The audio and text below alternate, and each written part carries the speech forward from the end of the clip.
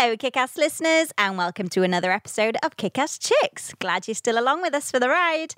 I am your host, Jess Dos Anjos, and I am joined by my wonderful co-host, Mike McGlynn, you bloody legend.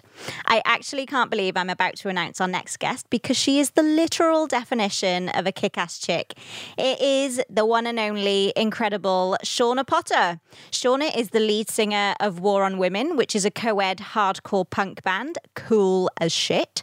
She's an activist, author of her new book, Making Spaces Safer, and also an educator for her Making Spaces Safer campaign.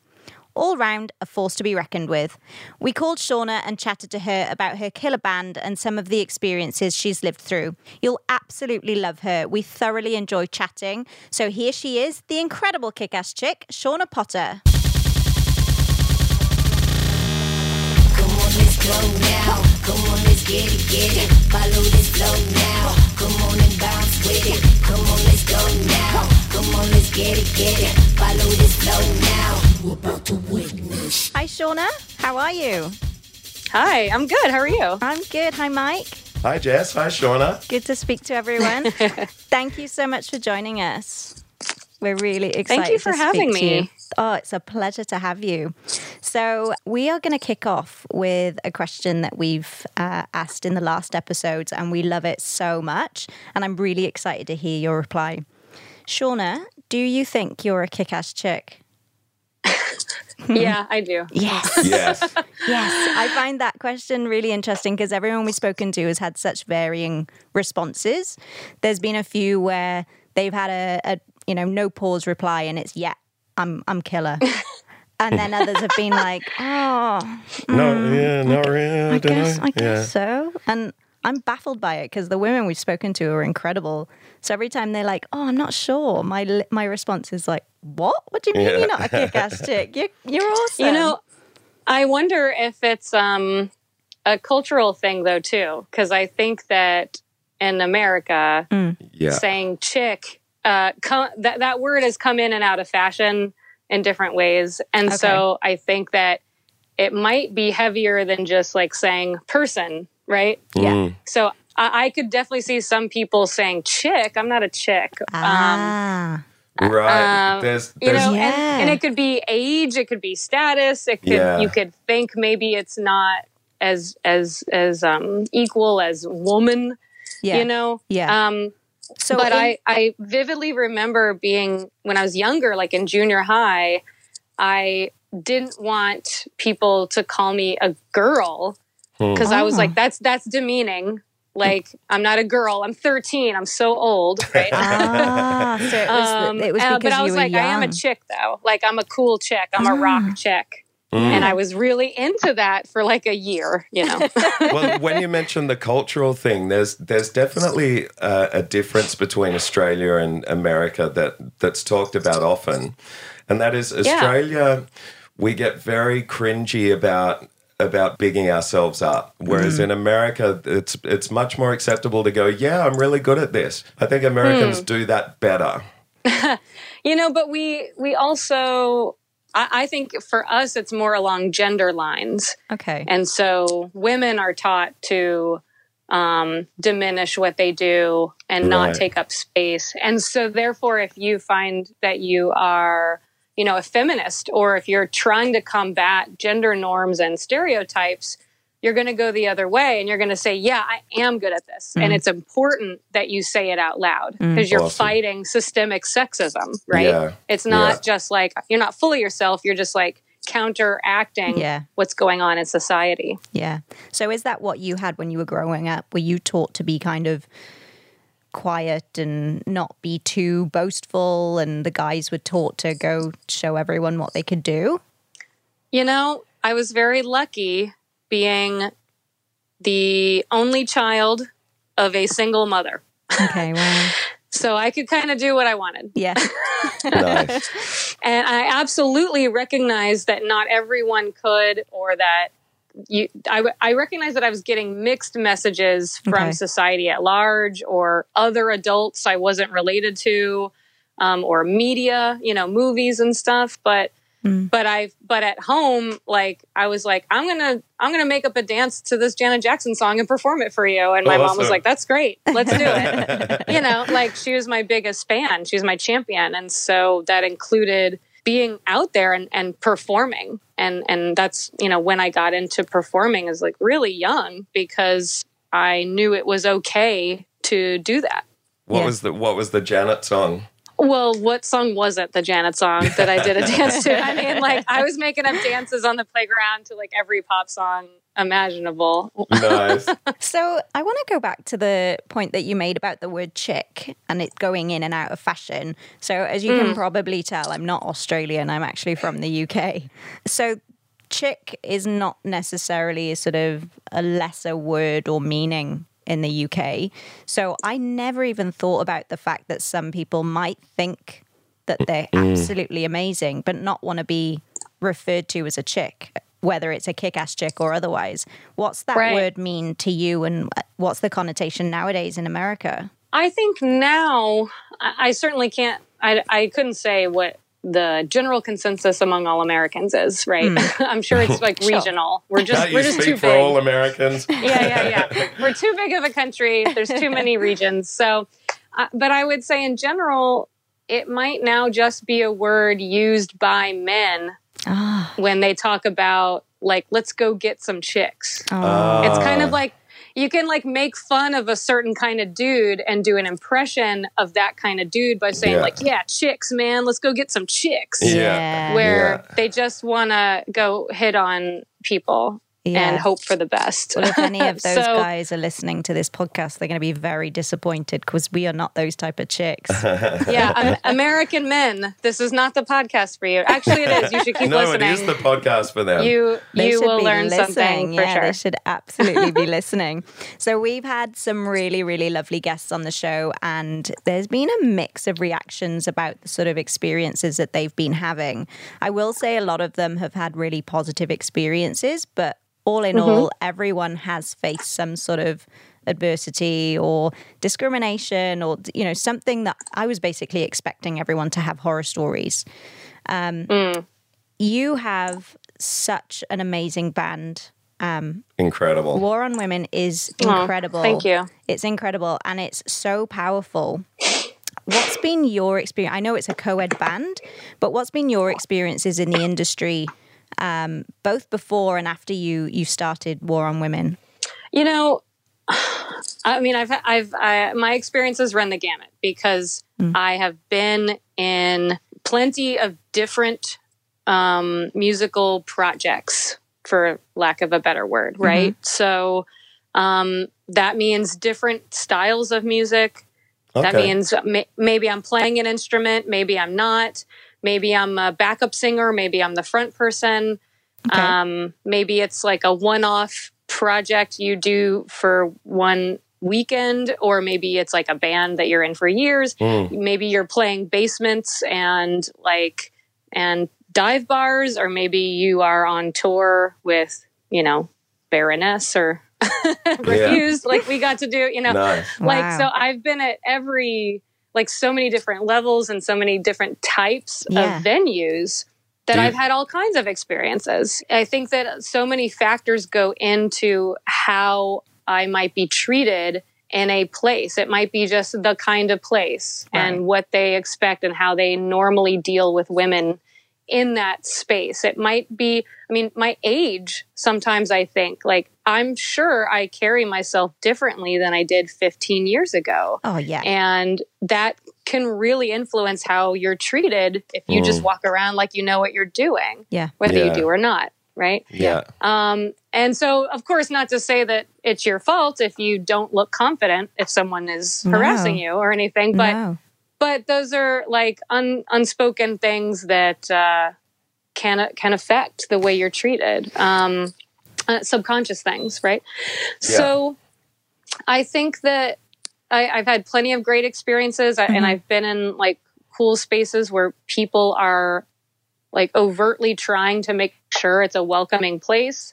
I've been in places that are cool, kind of by accident. No one's really trying to do it. It's just happening and who knows what it's like the next night. Yeah. Yeah. And then there are some places where it's like, you walk in the door and they're like, whose girlfriend are you? You know? What do you do? And just in those immediately dismissive. Yeah. I mean, you always have witty comebacks after the fact. Yeah. Right? Yeah, exactly. Like right now, I would say, well, definitely not yours. Let me in, you know? Yeah. And everyone responds to that kind of stuff differently. I have a habit of, I either freeze up, you know, and just go, right. I just go, okay, whatever. And I just like leave the situation and like leave it unresolved. Yeah. Or I say something funny Yeah. to kind of just like diffuse the situation, but also take a little power back, you know, That's like awesome. let them know that they can't bother me, but I'm not going to entertain. I'm not going to suffer fools. Yeah. I know I'm talking a lot, but I will say that there have absolutely been times where an employee of a venue is less than cool. In fact, remarkably uncool to me by commenting on me and our guitar player at the time, Nancy, commenting on our bodies. Wow. Right. Like Okay. just saying stuff about how we look and what we're wearing, like before doors even open. I hate that. And this is in War on Women, okay? And so like I am in my late 20s at this point. I've started an anti-street harassment organization in my town. I'm already talking about harassment a lot and giving people advice on how to deal with it. And I still was just like, okay. And I just stayed away from him for the whole night. And then later I tweeted about it. Just, hey, you know, something super vague. Heads up to venues. Maybe you don't comment on the performers' bodies when they're playing your venue. And the band we were on tour with saw the tweet and they said, who was it? We will take care of it. Oh, wow. That's and amazing. that band was Anti-Flag. Okay. Yeah. Wow. And did they? They absolutely did. Brilliant. What did they do? And they contacted the club and they let the management know what happened so that the club could deal with it. Awesome. And I have no idea if the club would have taken it as seriously if we had said something as like the measly openers that night, you know, Yeah. or if they took it more seriously because the headliner said something. Yeah. But it was such a perfect example of exactly what male allies should do. And Excellent. because I had not had enough of those situations where I felt like I could trust people to be my ally and advocate, I didn't even know that I could tell them Yeah. that, you know, I didn't know they would help. And so it's really kind of set a high bar where now I'm like, yeah, whoever we're on tour, if something goes down, you should be able to you should care Absolutely. if this happens to us. That's amazing. When you said before that some venues are consciously trying to create a safe environment and others do it they just happen to be cool by accident, which one gives you more heart? I think, I don't know. It's nice to know that people are trying.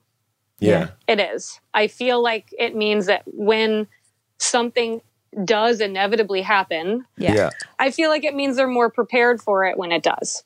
Yeah. But I think seeing obvious, like, you know, and I wrote a book about this, and I it's one of the first things in the book is like, you got to put up signs at least and let people know what you're about or what to do if you are harassed in that space. People need to know. How much do you think that's changed over the last 10 years, say? Oh, there's way more people being, overt about creating safer spaces. Definitely. So for those listeners who are listening to this podcast, you have a book, Creating Safe Spaces. Yeah. Let the listeners know where they can grab a copy as well. But have you had any positive feedback about any situations that you might have explained and suggested ways out of harassment or intimidation? And yeah, so this book is called Making Spaces Safer, and it's available from AK Press here in the States. I know they have distribution overseas, but I'm not sure everywhere or under what name.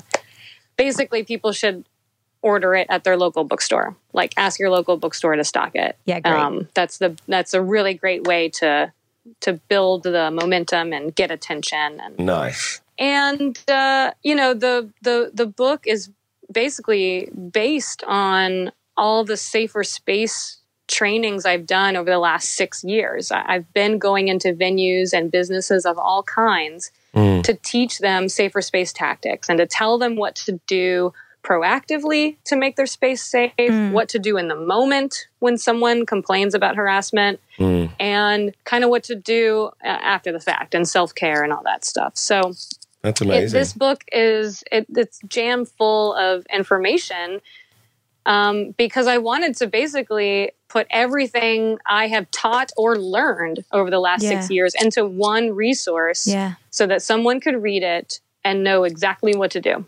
Have all their questions answered. Yeah, and everyone responds so differently as well. Like you mentioned, like there's times it really depends on who I'm speaking to and where I am.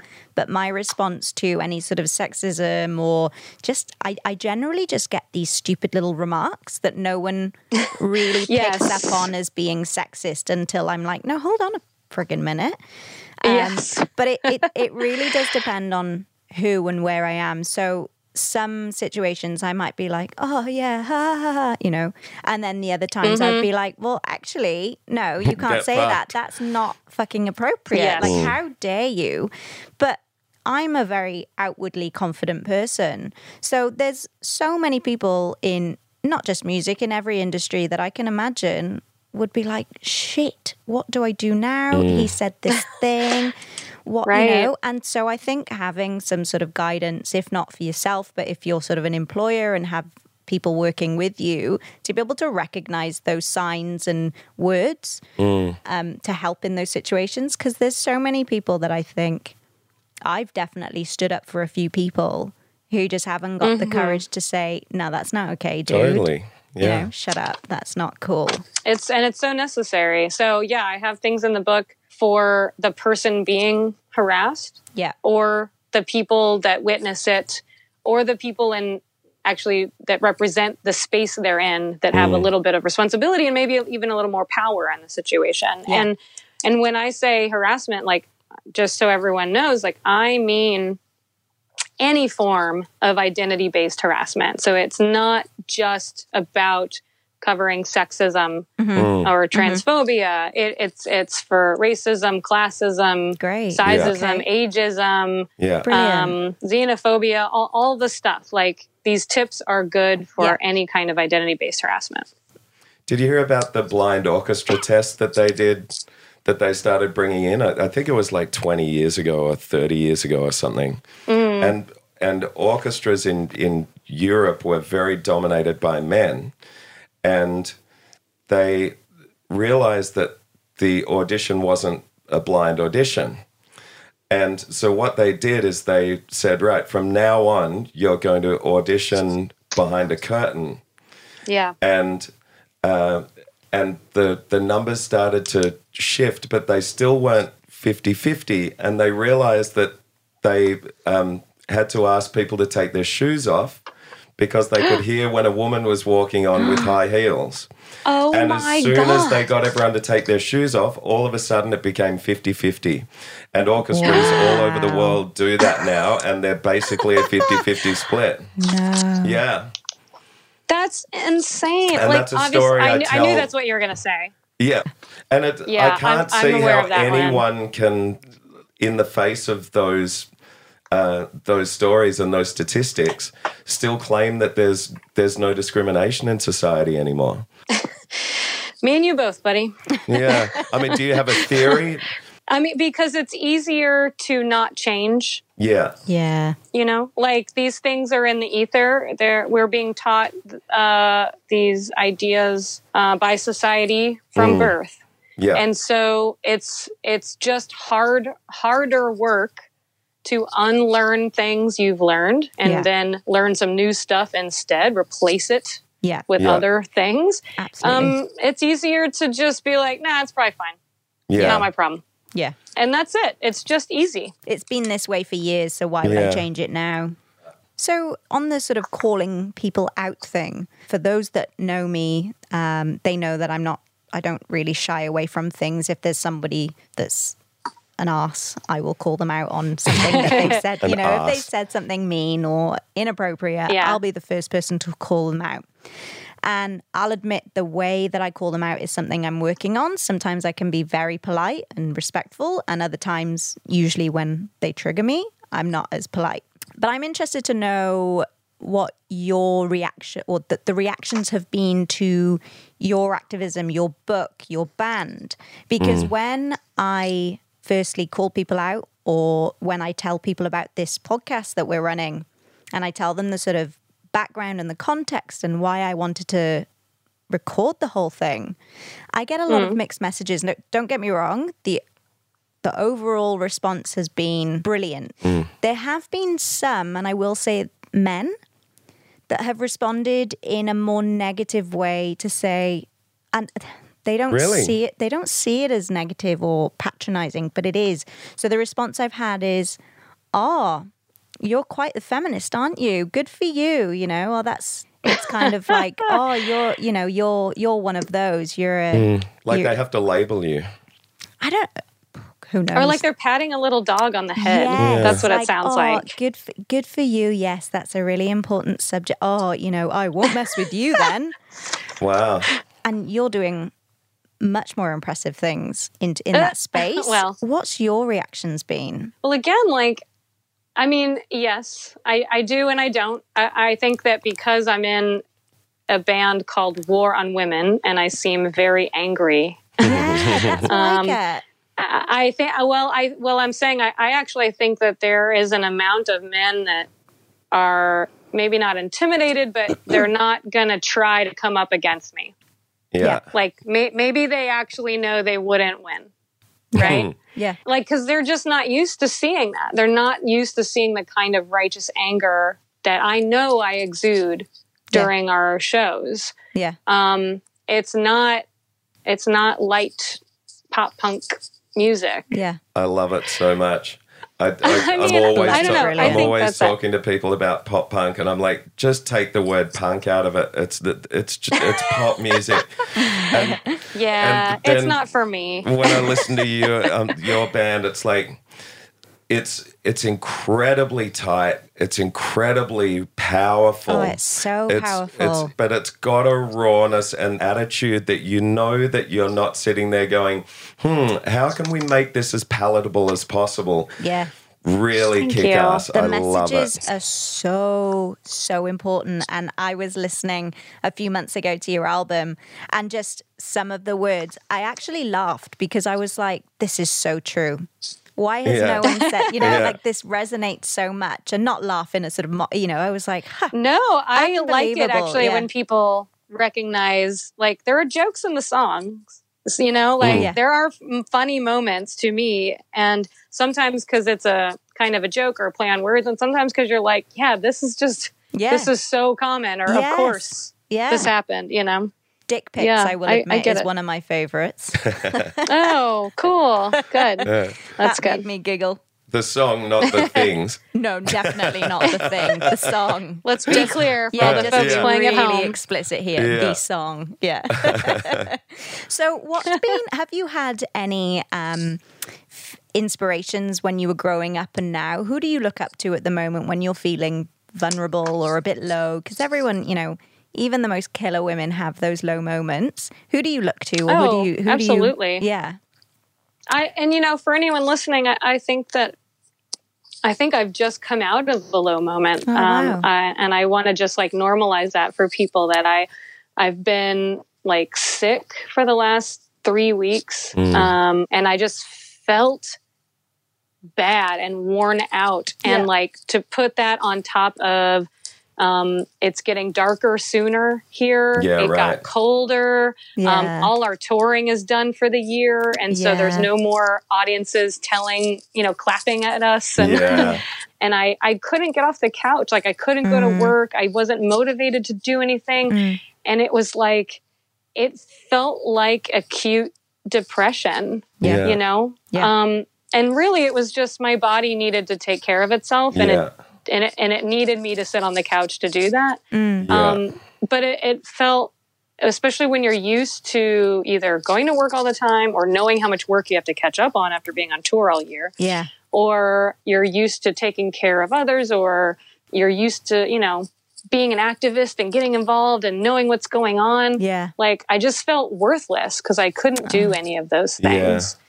And luckily, I just kept taking care of myself. Like the immediate is like not even self-care. It's like more than that when it's like your literal health is at stake. Like I just kept watching my favorite shows and kept taking care of myself and made some decisions of, you know, I had to cancel one thing, but I had to kind of rally for another. And I made those choices and eventually I've gotten out of it. Like, that's awesome. And it kind of feels like just like the last couple days, honestly. Great. So if you're going through something similar, like you will get to the other side. Just keep taking care of yourself. And when you need to reach out for help or vent to someone, like just let them know. Just do it. Like no one's a mind reader. And everyone kind of has their own shit to deal with. And so they might not see that you need help. When they have their own life to do. So I don't know. Look, I've had a thing. My stepfather passed away last week, and we had the funeral on Wednesday, and I've been keeping it together really well. And on the morning of the funeral, I was just crying and crying and crying, and I thought, okay, I'm going to let it out as much as I can, which hopefully will make the service a little bit easier. I got in the car and driving to the chapel where we had his funeral, I started to get really panicky and my breathing got really shallow and I felt like I was going to pass out. And we got there and I couldn't even get out of the car without help. It's probably been about 4 years since I've had like anxiety. And for about half an hour, I was sitting there trying to get my shit together. Anyway, I got it together as soon as my brother came up and said, right, we got to go. I stood up and I kind of went into kind of game face and got through it. But I was talking to my best mate yesterday and he said, what do you think the anxiety was trying to tell you? And I said to him, well, I believe that anxiety is your body's way of telling you that you need to reduce stress. But when he said, what's it trying to tell you? I sat back and I went, I need to look after my physical health more. And so yesterday I went for like 2 really long walks and today I feel so much better. And I think one of the important things about anxiety is a lot of people talk about anxiety as if it's like an invading force that's invading your life. And what a counselor told me was it's actually not an external invader. It's your body saying you got to take care of yourself. You got to take care of me. And so that's just been my experience just in the last 2 days. That's a good lesson. Yeah. So anyway, sorry, I just thought I'd share that with you. And I'm sure someone needs to hear it. Yeah. It's pretty tough. Pretty tough. That's where you need internal compassion. Absolutely. So we've been talking quite a bit of some of the struggles that we've had and some of the experiences, what we can do to try and help each other and ourselves. I want to flip it a little bit, Shauna, because I'm imagining that with some of the stories that you have, you've got some great experiences to share as well. Can you tell us about some of your most sort of killer moments when you've thought, yes, this is it, I'm winning, or, you know, this is such an achievement? I mean, I think the moment I mentioned before when someone from the Anti-Flag team said, what happened? Tell me, we'll take care of it. Like, that was like, oh, okay. Yeah. That was really lovely. And I always give them credit and compliment them. They're great guys. Brilliant. I think when my book got accepted by AK Press. Amazing. Yeah. I mean, like on a personal level, that was huge. It's huge, But then I also, like, you know, my motivation for writing this book was so that the information gets out there, so that there are just more safe spaces to be in this world. Yeah. And so the idea that there would be a handy guide for everybody to kind of have the same base level of knowledge and skills on this stuff, like whether I wrote it or not, I was just stoked that it was going to be available for people. Yeah. Because I think it'll help. I think it'll help more people than I'll ever really know. Yeah. I would love for anyone that's listening to this that has purchased and read the book, I'd love for them to reach out to let us know their experiences and what they've experienced since learning some of the tips. Because I'm sure, like you say, there's going to be heaps of people that you don't even realize have benefited from it that are just reaping the benefits. Yeah, tell us. How do you compare the excitement of being a published author with the excitement of being in an amazing band? It's like going solo. It's like Stevie Nicks or something. Versus Fleetwood Mac. Like it's pretty wild. I've always been in bands. I've always played music with other people. I've never, like, I kind of, messed around and did some solo acoustic stuff back in the day, but like, I've always been in a band. So it's a very different feeling. Great. And now the Amazing. thing is, of course, I think it might even make it easier for me to sing the praises of everyone that helped me write it, though. Like, I could not have done it without my editor at AK Press, Charles. I couldn't have done it without the people that helped me co-create the Safer Space program in Baltimore. Yep. People I've learned from along the way, people that submitted stories to the book. It's like, there's no way I could have gotten this together without help. But it's a really amazing feeling to be able to talk to people about something that I was just so passionate about and focused on for months and months and months, and then now it's here and it exists. Amazing. Yeah, wow. Is there more of a sense of achievement in writing a book because music is something you've just always done and it's always come naturally to you, and then all of a sudden you've got to try and get a publishing deal and you're in a different kind of area? Yeah, I think so. And it's not because, I've always written music, it's so easy. It's not easy. Right. Okay. Not Sorry, when, I not shouldn't when have you want it projected to that be. on. Oh no, but it's like, we want Born Women. We want it to be good. Yeah. And we're actually, I think we're getting to a point, like, we're going to start working on our third full length album. Woohoo. And we're Nice. kind of feeling more pressure about this one than the last one. Okay. And so I'm feeling very vulnerable Yeah, about totally. like, are these lyrics good enough? Am I singing good enough? I don't know. Have you written all of the songs yet? No, not all of them. Okay. But I don't know. It's interesting. Like, I think that the practice of teaching these Safer Space workshops over the last 6 years, I think I am I'm more used to being one person in front of a group of people saying, hey, you're going to do this, okay? Yeah. Okay. And so, like, that kind of helps. That kind of helps with this book. I can say, I am an expert at this. I've been doing this for a while. Awesome. You're living the I know experiences. some stuff. Yeah. Yeah, How do you and guys- there's something about, I want to speak to the fact that by, writing lyrics and singing in a band and performing and all that, like, that there's something inherently vulnerable in being a singer. Absolutely.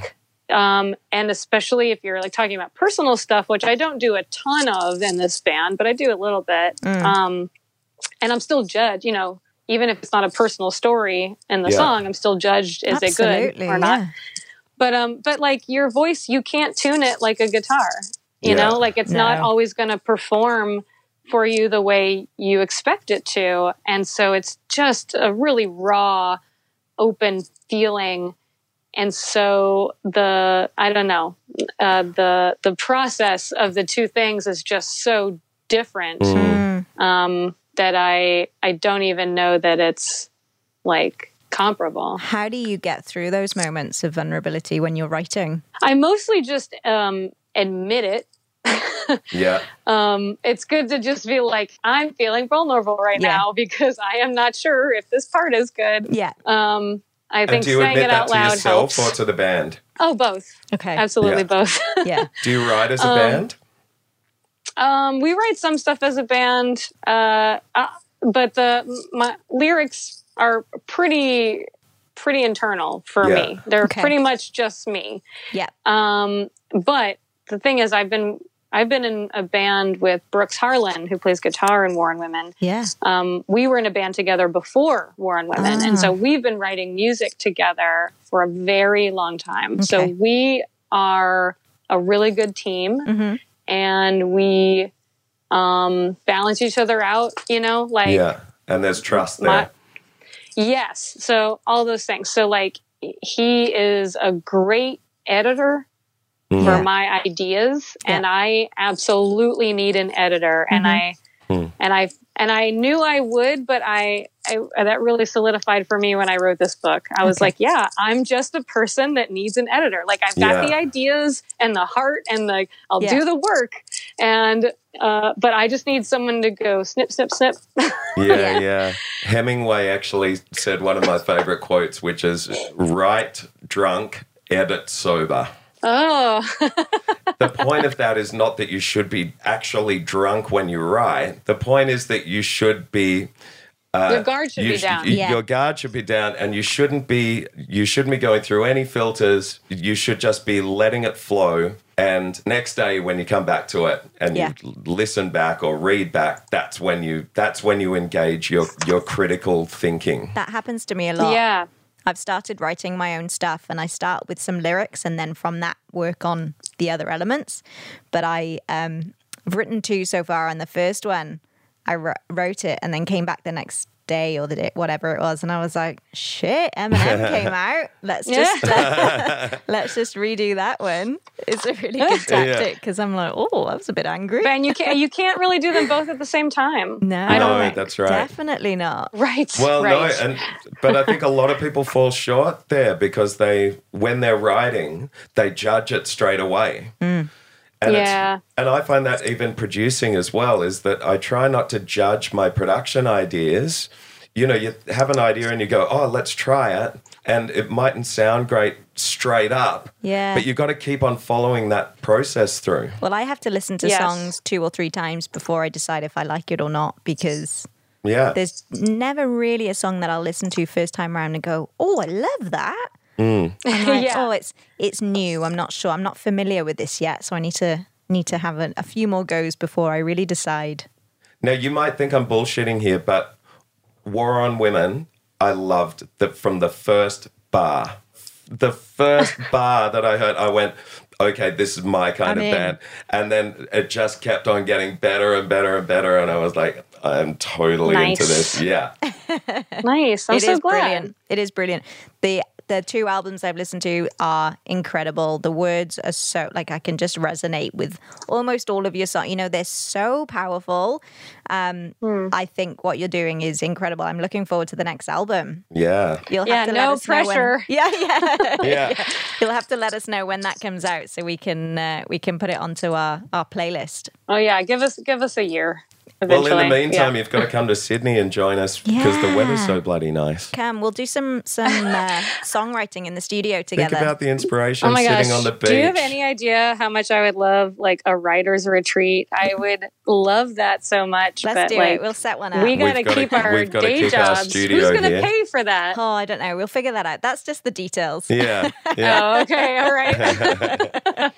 Thank you so much for this chat. It's been brilliant. It's been absolutely brilliant. Your stories, your advice. As I said, your book, I can't wait to get my hands on that. We'll have to go down to the bookshop and ask them to order 2 copies. Please do. Thank you very much. I'm glad you're feeling better. Me too. Thanks heaps, Shauna. And you know what? Now that I am feeling better, I got to get back to work. I got to get back out there and be an ally and get my activism on. Amazing. So that someone else can take a break if they need it. I like it. Look forward to seeing your future work. Thanks, guys. Thank you so much, Shauna. Come on, let's go now. Come on, let's get it. Follow this flow now. Come on and bounce with it. Come on, let's go now. Come on, let's get it. Follow this flow now. We're about to witness